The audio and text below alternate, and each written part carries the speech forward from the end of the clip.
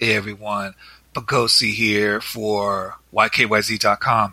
And today is a question for you guys. I know I talk a lot about making money online and working from home. So with that said, do you think that someone that works online from home has the right to have a drink? Should they be allowed to drink on the job? And the other thing is they still get their work done on time. They do what they got to do. They're still putting out quality content or work. And this could apply to like podcasting and gaming.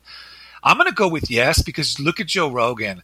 He's in there in his podcast. He's drinking whiskey with his friends, straight up smoking weed. It is just a party up in there. And of course, yeah, it's his own show. He's his own boss, basically. I mean, now he's under Spotify, but I'm pretty sure they don't care if he, blows a little weed or drinks a little whiskey, as long as he's coherent. Now, if he was passed out drunk and throwing up during the show and had to kick out the guest because he's just too loaded, yeah, I could see it's a problem. But if you're just catching a nice buzz and it's still, kosher, you're not like passing out or blacking out, I think drinking or smoking is fine during making money online. It depends though what kind of company you're working with. Like if you're doing a video conference call, they probably don't want you smoking weed or like having some rum on the job. But what do you think? Is it cool to drink or like get high during like working at home?